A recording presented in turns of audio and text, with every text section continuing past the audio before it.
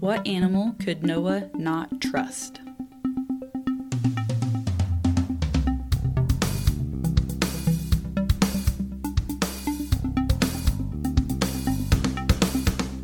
The cheetah.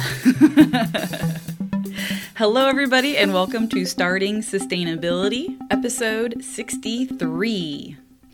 I have made it back from Texas. I survived both the 2 flights there because of layovers and the 2 flights back because of layovers with a 2-year-old and a 9-month-old. And when I say I survived, that's exactly what we did. It was really not pleasant.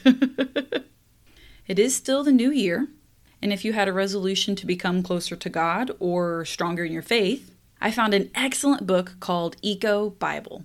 It talks about biblical stories that most people are familiar with, like Adam and Eve and Noah's Ark, but it explains them from a sustainable point of view. The author, Rabbi Yonatan Nerel, goes through verses and then shows us how the Bible guides us to live more sustainably. Today, we're going to listen to my interview with the rabbi. Here it is. During this time, we have racial tensions, ecological disasters like wildfires and hurricanes, and the COVID-19 pandemic going on. These are all resulting in tragic loss of so many lives, affecting families, communities, and cultures, as well as an increase in population and the disruption of natural ecosystems. When the world is all out of whack, it is time to restore the balance between people and nature. That's where Eco Bible comes in and tells us how. Today, I have the author of Eco Bible, Rabbi Yonatan Nerel. Welcome, Rabbi. Say hello. Hello. Good to be here with you. Welcome. Tell us a little bit about yourself. Well, I grew up in Northern California on an acre of land with an organic garden that I gardened with my mother. I grew up going to a Jewish summer camp near Yosemite, where I encountered the wonders of nature in Yosemite National Park. And I came to Israel about 18 years ago. I married my wife about 14 years ago, and we have 2 children. One is 10 and one is 5. And I direct an organization here called the Interfaith Center for Sustainable Development, which reveals the connection between religion and ecology and mobilizes people to act. All right. And you also went to Stanford, correct? I did, yes. That's something to be very proud of. That's awesome. Yeah, actually, in the class ahead of me was the junior senator from Missouri, Josh Hawley. We both studied history and took some classes together. So he's more well-known than I am. Well, you are a big deal. I'll be honest, I was very nervous about interviewing you. You've done quite a bit of public speaking.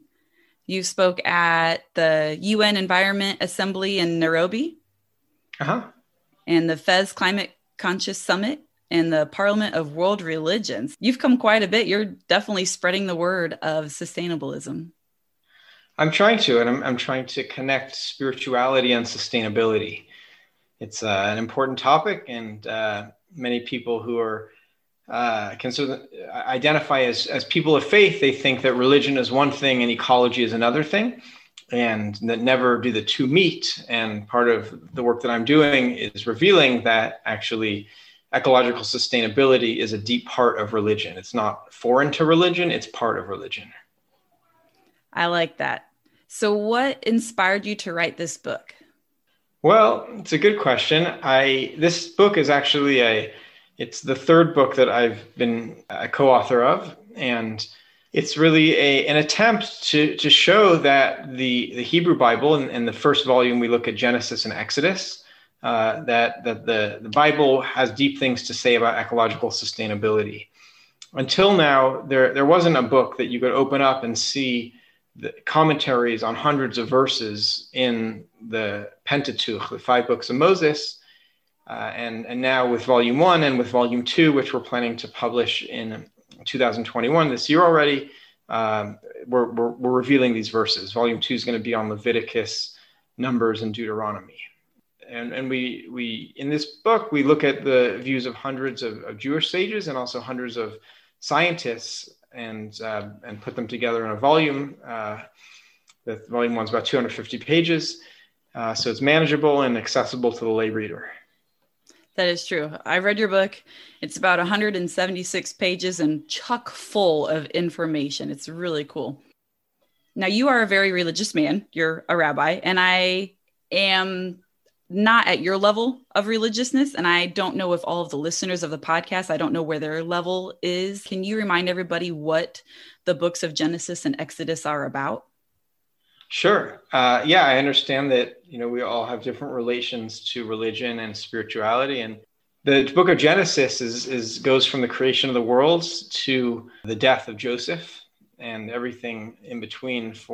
In that story, it talks about the story of Noah and Abraham and Sarah, Isaac and Rebekah, Jacob and Rachel and Leah and Bilhah and Zilpah and their 12 sons and daughter Dinah, and all the stories that take place from Iraq to Turkey to Syria to Israel to Egypt. And within the book of Genesis, there's deep ecological teachings. And then within the book of Exodus, which begins with the Israelites increasing in the land of Egypt and then becoming enslaved by the Egyptians, and God selecting Moses to be the prophet to bring the Israelites out of Egypt and bringing the 10 plagues on Egypt. And then the story of the Israelites once they've gone through the sea and into the desert.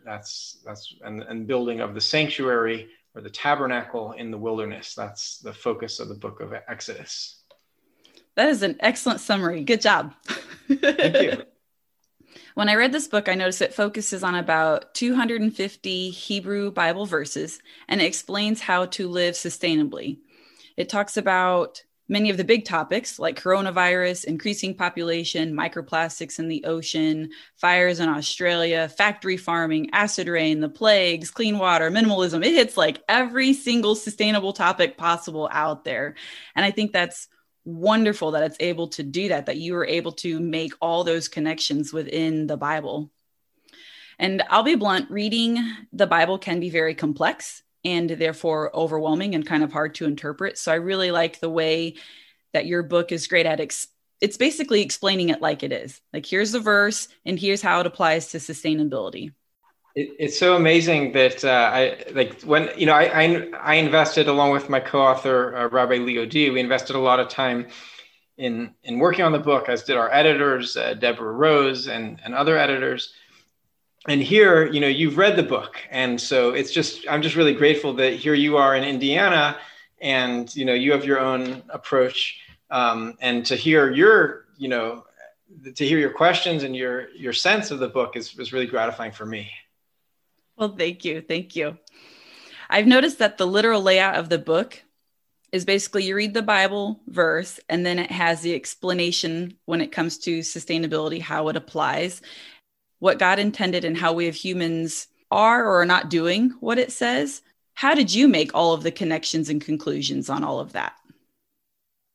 Well, so that actually relates to your first question, a little bit about my background. So because I grew up on an acre of land and because I grew up going to Yosemite National Park every summer, and I studied environmental issues in college. So I grew up with a certain level of environmental awareness. California is an amazing state with these natural gems. And in my fourth grade class, we went on a field trip where we went on a boat to look at the whales. It was like, what an amazing, fourth grade field trip. And then fifth grade, we had an environmental education in the Santa Cruz Mountains and the redwood trees, these, the oldest trees in the world. Coast redwoods. So because I grew up with this background, sort of ecological lens, when I started studying the Bible more intensely, which was at the age of 22, when I came to Israel and I started studying in Jewish studies centers, I came to realize that these verses have deep things to say about ecological sustainability. And then I looked at Jewish rabbinic commentary, which is spanning over 2,000 years. And I saw in that commentary also deep things on ecological sustainability. And I started writing it down. I took little notes, like here's an example of a note that's on my desk. And me and others typed up these notes and then sort of compiled these different teachings. Here's from Maimonides, who lived about 800 years ago, 900 years ago. And here's from Rabbi Akiva, who lived in the time of the Romans 2,000 years ago. and here's their commentary on this Bible verse, and it's something ecological, and putting it all together, with the help of a computer and editors, and then it sort of all came together, and then adding science, modern scientists, because at one level we can relate to the Bible verse and the commentators, but then looking at modern science and the ecological challenges that we're facing today. And I like that because there is quite a debate on religion versus science. And you've done a great job at taking science very seriously and using science and research to explain the importance of changing our actions and to address the ecological crisis and end it, and incorporating it with all of the biblical verses. Yeah, I mean, that's also another important thing about the book, is that it's showing that the Bible and science are compatible. And specifically environmental science. There's a lot of people who believe that environmental science is antithetical to the Bible for one reason or another.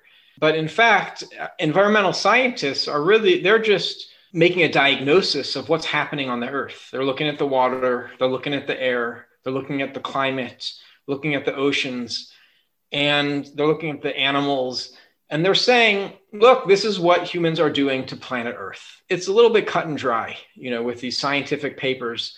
And so therefore, to argue with environmental science, from my perspective, it's sort of like the reason that people argue with environmental science, I don't think is because of the actual science, because the science is pretty solid. And actually with climate science, no significant new discovery has been made in climate science in 40 years. The main tenets of climate science have been established since 1979.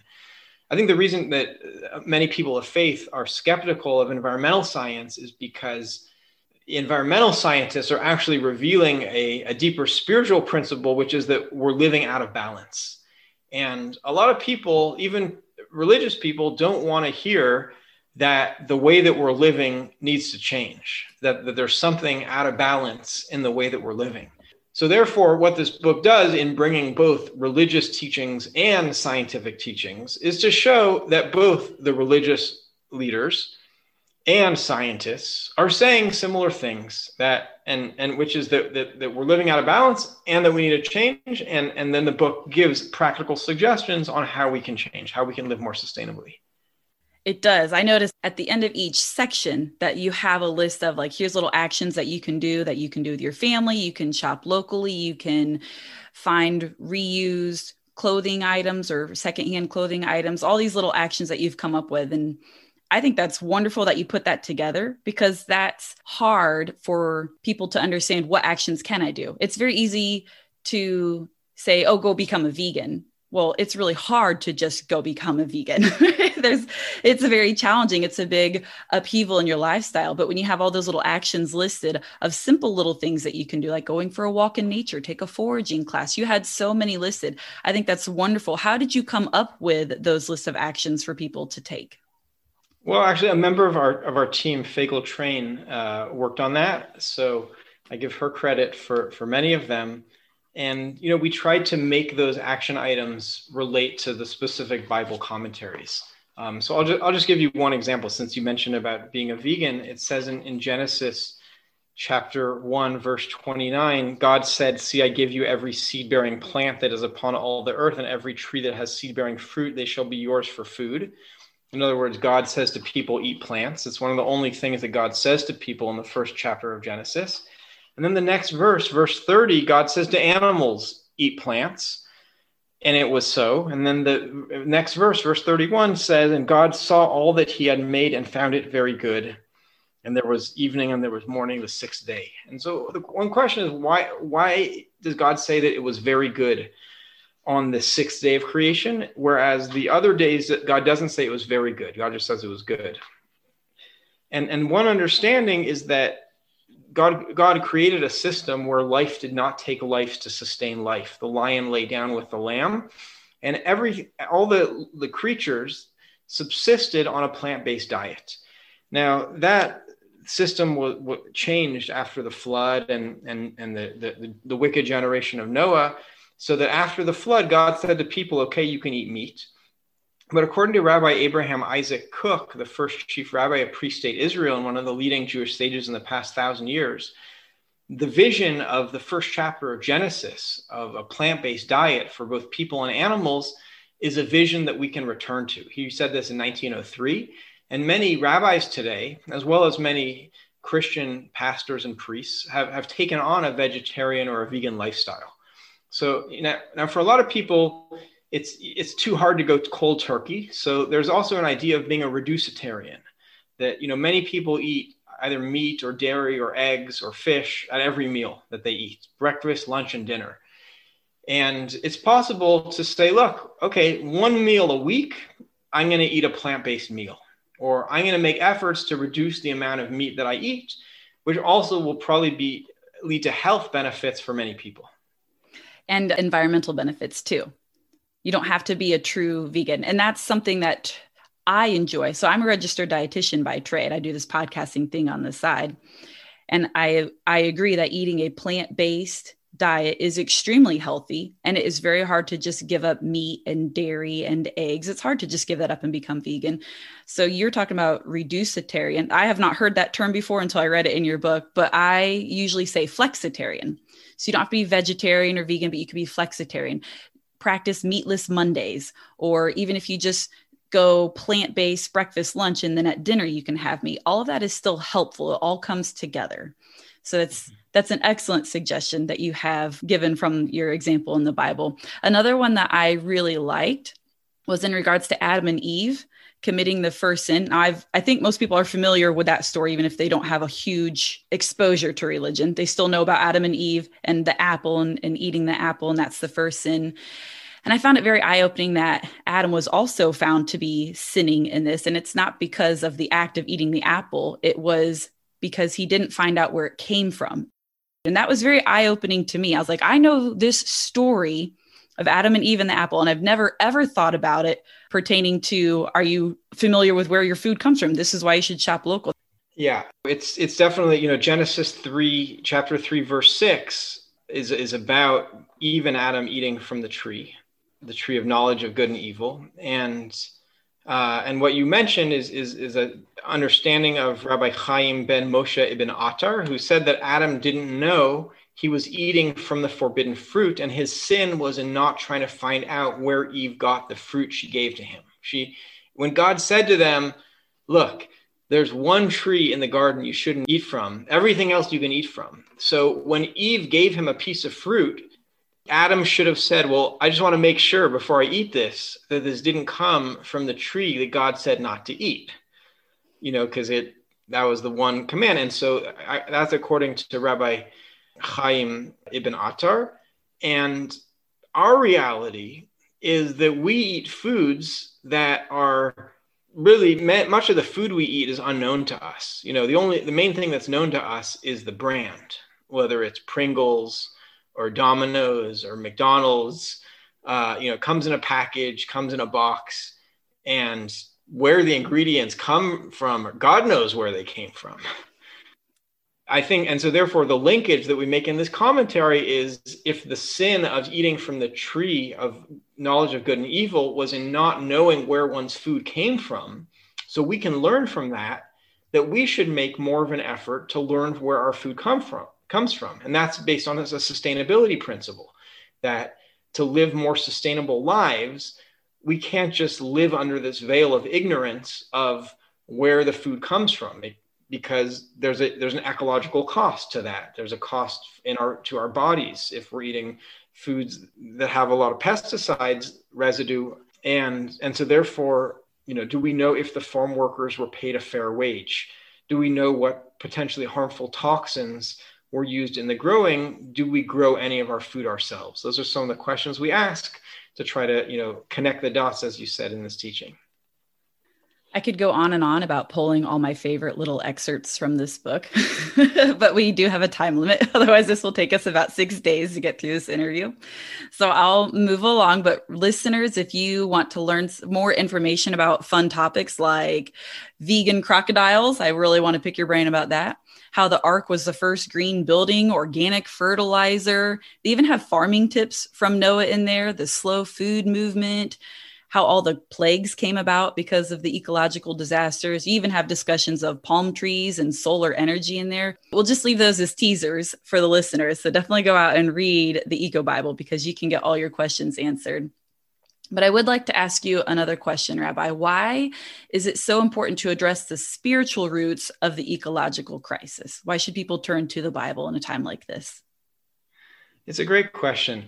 Since 1988, nations of the world have come together to try to negotiate agreements to curb climate change.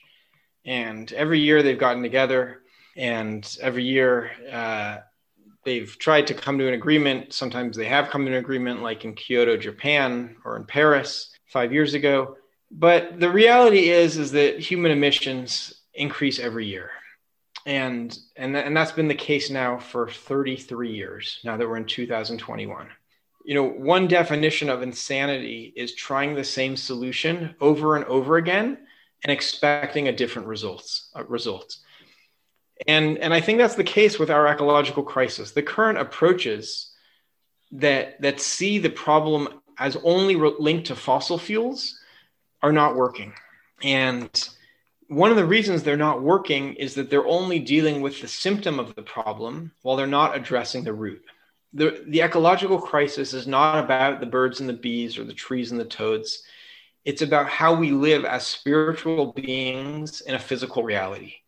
And so therefore, the root issues of the ecological crisis are not plastics or fossil fuels or water pollution or, lead pipes. The root issues are greed, arrogance, short-term thinking, egoism, and the root solutions are long-term thinking, moderating consumption, altruism, caring for other people and other creatures, finding spiritual pleasure in community and family and spiritual practice. So therefore, I believe that for humanity to reach a sustainable lifestyle, it can only be done through the help and through the active involvement of spirituality and religion. And so therefore, that's why it's important to realize what the Bible says about ecological sustainability, because for 2.2 billion Christians and 15 million Jews, the Hebrew Bible is a source of wisdom and of spiritual guidance. And many people, including in Indiana, many clergy teach and preach on these connections about the Bible. And part of the work of my organization is to help clergy to speak more about ecological sustainability. So you're putting all this together through the Hebrew Bible, but I would still say it's applicable to all religions. Would you agree? I think so. Although, Muslims hold the Quran to be a sacred book, and they have the Hadith that's interpreting that. Hindus have the Bhagavad Gita. Buddhists have their own sacred texts, as do Shintos and people of other religions. I believe that this book is important, primarily for Christians and Jews, because they're the ones who understand the Bible as a sacred book. Many of the prophets that appear in the Bible are considered prophets by Muslims, Moses, Samuel, and others. So I think there's also some relevance for Muslims, but there's also many Muslim environmental teachings that come straight from the Quran and the Hadith. And so this I feel is more appropriate for people who see the Bible as their sacred book. I'm wondering if all the other religions that you listed in their books, I have not looked into their books, and I don't know if you have either, but I would imagine that there would be some type of sustainable guidelines within those books as well.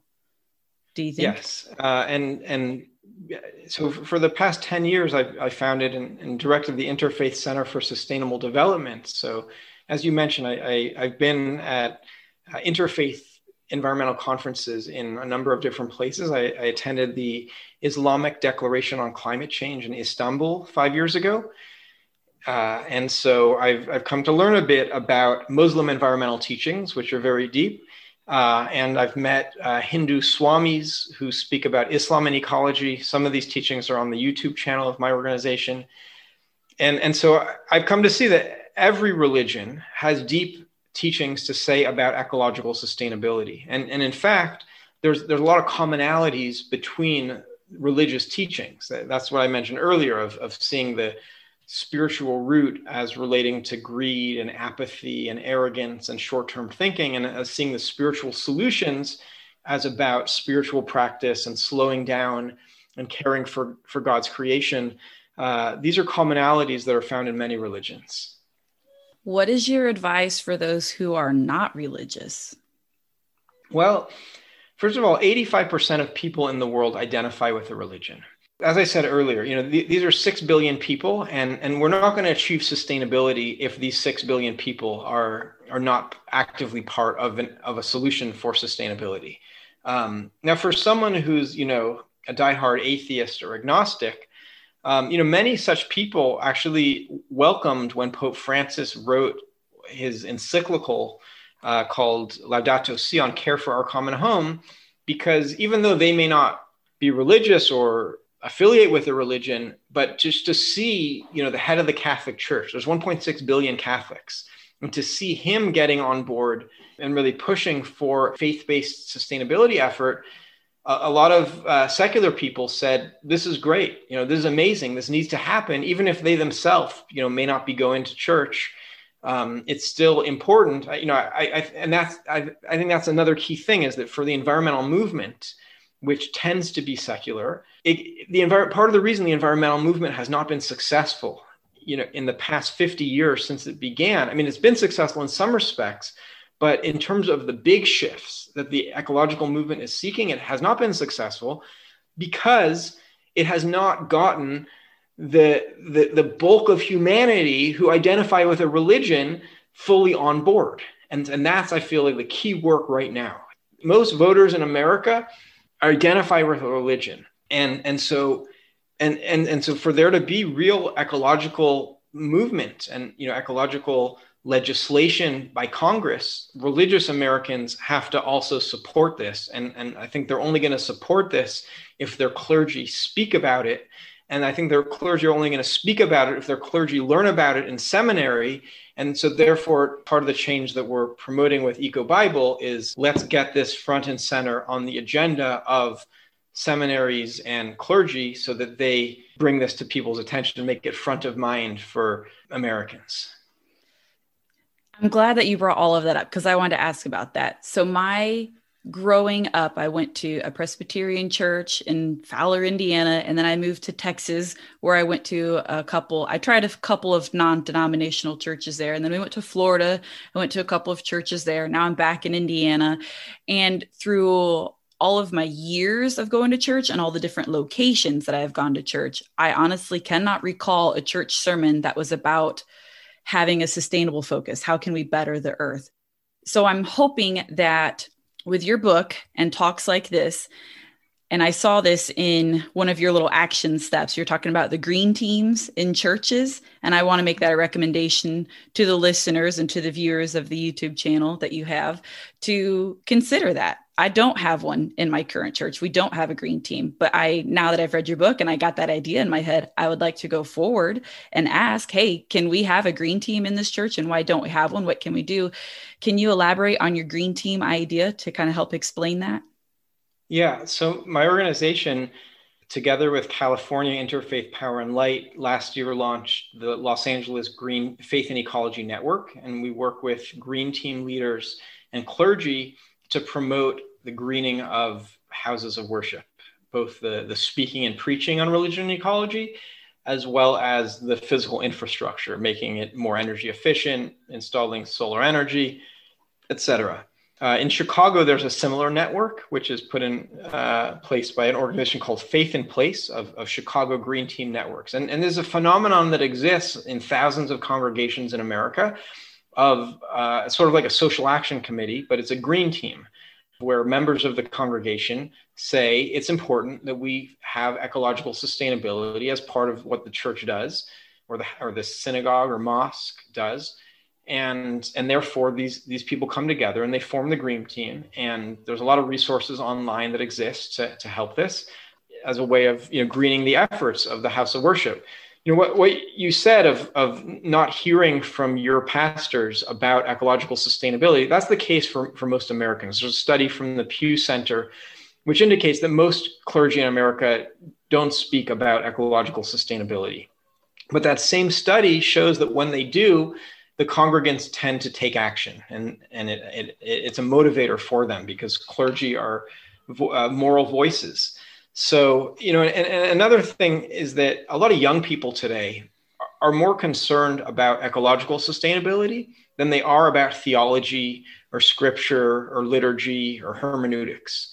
And, I could preach to you till I'm red in the face about the hermeneutics of Genesis, but if I'm going to actually reach the hearts and minds of a lot of young people, it's going to require that I relate to what they feel is most important in their lives. And what many young people feel is most important, this is why many people go out for a climate strike and why many young people are reducing their animal product consumption, because they feel like we're in an ecological crisis. They see it themselves. They see the fires. They see the droughts, they see the floods. It's not about the science. You don't have to read a scientific journal to see in front of your eyes that the oldest trees in the world in Big Basin, the coast redwoods, just burned down a month ago. It's like that hasn't happened in 2,000 years. And so therefore, as one of my rabbis said, we're living in times that our ancestors have been dreaming about for thousands of years.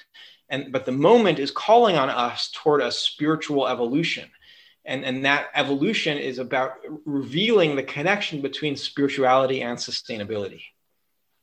Very well said. I have no idea what hermeneutics, what was that word you said? Hermeneutics. It just means interpretation of the Bible. Oh, sorry. I was like, what is that word? I don't know. But you're right. I'm the younger generation. I don't know what that means, but I do care about the climate change. So case in point.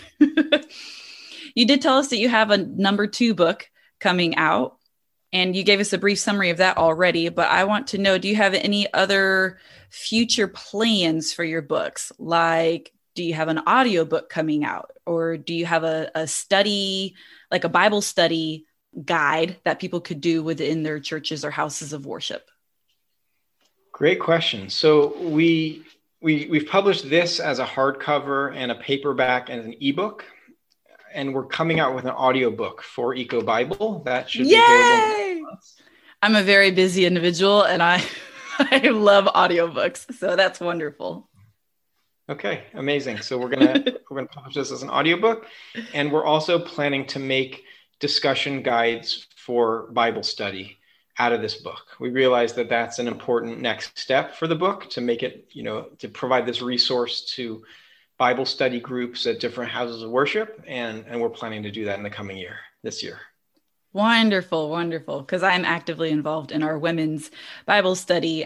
When I was reading your book, I thought, man, I really want to bring this to the table, but it's a lot easier if there's a guide. I could sit down and try to come up with a guide, but I'll just wait a year for you to do it, and then we'll just implement it then. So if listeners of the podcast want to get your book, where do they go? Well, we've published it on Amazon as an ebook, a Kindle ebook, as well as a paperback. It's also available in bookstores. And if your local bookstore doesn't have it, then you can just ask them for it, and they can order it on Ingram as a hardcover paperback. It's also available on iBooks for those who have Apple devices. It's available on Kobo. So we've tried to make it as widely available as possible. And if listeners want to just learn more about you and your teachings and your interfaith work, where can they go? So our website is interfaithsustain.com, which is short for the Interfaith Center for Sustainable Development. And they can see some of the teachings there. We also have an active YouTube channel, an active Facebook page. We have a blog. So those are some of the places you could find more about our work. Is the Facebook page just Interfaith, or what's the Facebook page? Yeah, you just search for Interfaith Center for Sustainable Development, and that'll take you there. Do you have any other social media like Instagram, Twitter? We have a Twitter account. We have Pinterest. So, we're trying to make religion and ecology relevant for the modern world and the ADD MTV generation as well. Yeah, I only have Facebook and Instagram and a website that I struggle with because that's technology's not my world either. So wonderful. You're doing great. So I wanted to end the interview with this. Near the end of the book, it wasn't quite at the very end, but it was near the end. There was a sentence that really stood out to me. It says, "We steal from God when we misuse creation because we are only stewards of the planet while God remains its ultimate owner." Does that speak out to you as well? Yeah, it really speaks to me. I mean, and that really, you're mentioning this verse, it really speaks to a central message in the book, which is that how we live ecologically is a religious issue. And the reason for that is because God's creation, God made it, and God has placed us here as temporary dwellers. We don't control this earth. We're not, even though it says in Genesis chapter 1, verse 28, be fruitful and multiply and fill the earth and conquer it and dominate it. God said that to one person right after God created the first human being. And in our times, there's an organization that brought a group of Christian pastors in Kentucky to do an aerial tour of the open top mining in Kentucky, open top coal mining and other type of mining. And these pastors looked at that and saw what we're doing to God's creation and had a religious experience. And they realized that there's a Jewish teaching that God showed Adam all the trees of the Garden of Eden and said to him, see how beautiful and praiseworthy are my works. Everything that I created for you. Be careful not to destroy or despoil my creation, because if you do, there will be no one after you to repair it. Many religious people think that it doesn't matter what we do ecologically because God will just take care of it. Like God will just sort of wave a magic wand and all the water pollution and the extra carbon in our atmosphere and the soil pollution, that'll all just go away. We can, God just wants us to live in abundance and to, enjoy life. And God has given us all this wealth that God would just blesses us with it. And it doesn't matter how we treat the earth. Well, I think that that's a theological error. And that's supported by different teachings in my tradition that we need to be stewards of God's creation. And therefore it says in Genesis chapter 2, verse 15, and God placed the human being in the Garden of Eden to serve it and conserve it. And the late Chief Rabbi Jonathan Sacks understands that what does it mean to conserve it? It means to care for and to be stewards for God's creation. And that's really the task that we have today. So I'll just leave you with a story that the Nobel laureate Toni Morrison said, that a young boy came to an elder woman with a bird in his hands. And he said to the woman, can you tell me whether the bird in my hands is alive or dead? And the woman thought to herself and realized that the boy was playing a trick on her, because if she said that the bird was dead, he would open up his hands and let the bird fly away. And if she said that the bird was alive, he would close his hands and crush the bird. And either way, she'd be wrong. He had her coming and going. So she thought to herself for a minute, and she said to the young boy, I don't know whether the bird in your hands is alive or dead. All I know is that the life of the bird is in your hands. And that's really our situation today. Each of us has responsibility. Each of us has power. And part of the power that we have is to what extent we live sustainably.